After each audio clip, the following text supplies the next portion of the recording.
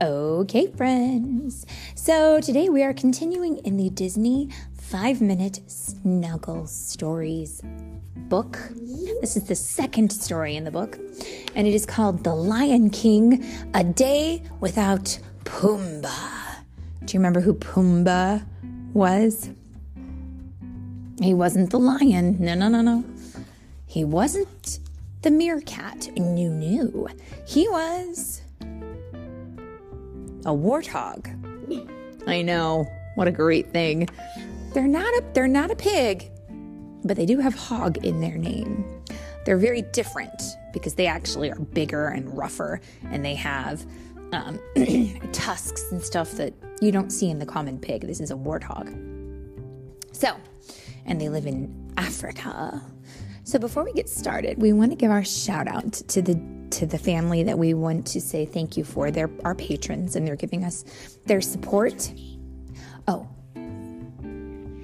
and we want to. I'm going to say hi to our patrons' parents, Lily and Evan. Thanks, guys, for your support. And Philip, do you want to say hi to? Hi, Sadie. Hi, Sadie. Our friends who support us and help us get more stories.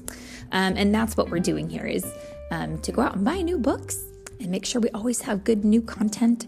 We have to have support because it's very expensive to go buy all these books. But we do have support through our patrons who make sure that we have all the things that we need to keep this coming. And so if you would like to maybe be helpful and support us in that way too, you can go over to Patreon/Storytime with Philip and Mommy and check us out. So, all that, and now we move on to our story. Here we go. A Day Without Pumbaa. Said Timon, the meerkat. Breakfast time. Come to Daddy, you tasty little critters. Timon was showing Simba, the lion cub, how to catch some very sneaky bugs in the jungle.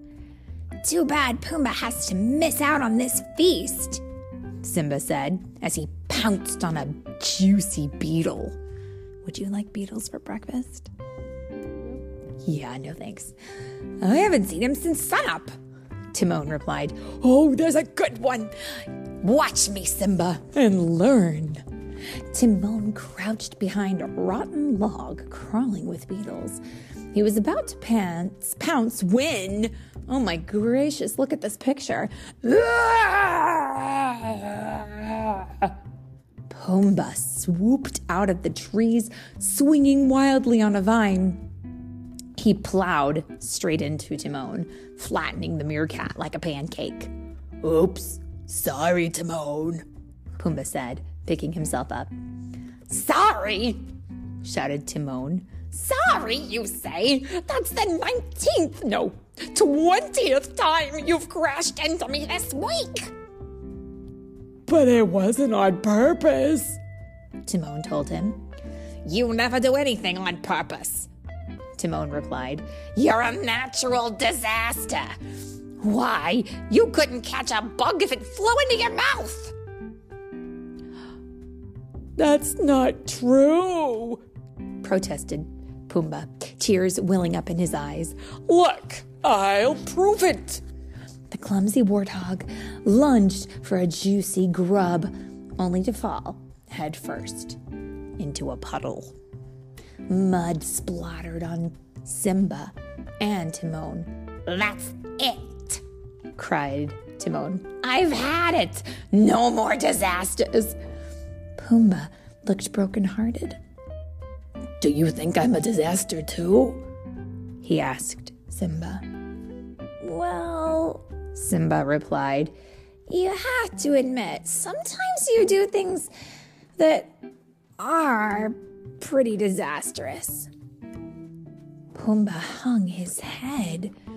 You're right, he said. Nobody wants me around. It would be better for everyone if I just left. Well, I would like to pause right there. Have you ever heard of the expression, speak the truth in love?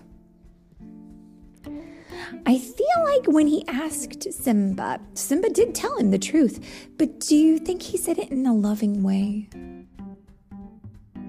Who? Well, Simba said to Pumbaa, "You are a disaster," but do you think he could have said it in a nicer way? Yeah. Like, maybe sometimes things don't go as planned, but we love having you around anyways. Yeah, I think that might have been a kinder way to put it. We should always find a way to speak the truth, but do it in a loving way. Well, with that, Pumbaa slowly plodded off into the jungle. Just then, the clouds thickened and a bolt of lightning shot through the sky.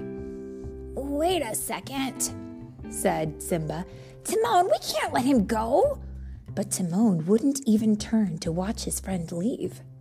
If that warthog thinks I'm going to beg him to stay, he's sorely mistaken, Timon said.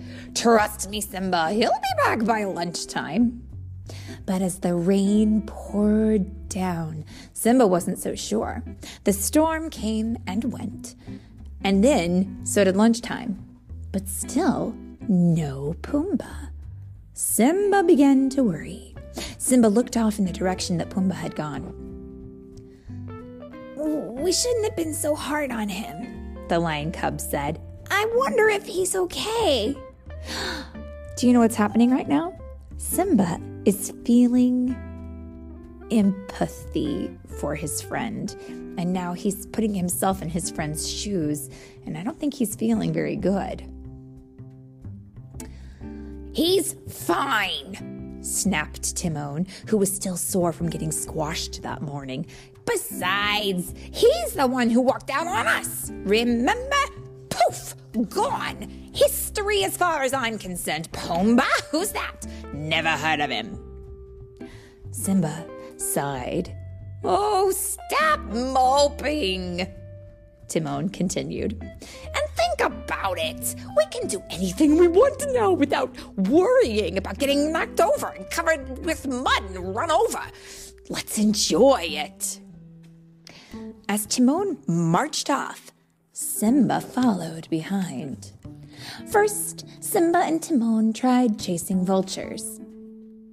I don't think that's going to work out for them very well because they're not bigger than the vultures. Then they splashed in the river. Then they tried to play a game of tag among the vines, but somehow nothing they did seemed like very much fun. Something or someone was always missing. So, what do you want to do now? Timon asked Simba. I don't know, replied Simba. What do you want to do? I asked you first, said Timon.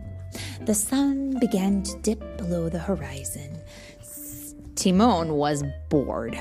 He had admitted to himself it was also possible that he missed Pumbaa just a little.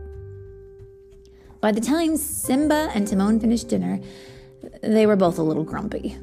They really hadn't enjoyed anything they'd done that day, and soon it would be bedtime and their friend still hadn't returned. There's gotta be something fun to do, said Simba. Well, Timon said gloomily, what do you want to do? I don't know, said Simba. What do you want to do? The pair went on and on and on, trying to think of fun things to do. They would have gone even longer, but suddenly they heard a rustling sound coming from along the riverbank. Timon! Simba! Look what I found! Wham! Pumbaa tumbled out of the jungle, knocking into Timon and Simba. Pumbaa had brought bugs for his friends, but the critters went flying into the air. I'm back, Pumbaa said with a groan. So we see, Timon mumbled from beneath the warthog. Embarrassed, Pumbaa stood up and faced his friends. I came back to show you all the bugs I found, he said. But now look at what I've done. I'm the worst friend ever. Now, wait 1 minute, cried Timon. That's Just not true. You're a wonderful friend, and we missed you, Simba said. We even missed your disasters. Pumbaa stopped and turned towards his friends hopefully. It appears, Timon said with a small smile, that we've grown accustomed to being stepped on and bruised and squashed. Today was no fun without you, Simba said. You're our favorite disaster. Pumbaa rushed towards them, and as he did, he accidentally knocked over Timon and stepped on Simba's paw. But this time, his friends didn't really mind. As Simba curled up to sleep, he was already looking forward to the adventures he would have the next day with both of his friends. And I love that story because do you know what it teaches you? That everybody's different, but everybody can bring something special to a friendship. And some people maybe don't have very good balance and they kind of fall over every now and then. And that doesn't mean that we don't love them. In fact, we might love them all the more for it. What do you say to that? Yay, indeed. And that is the end.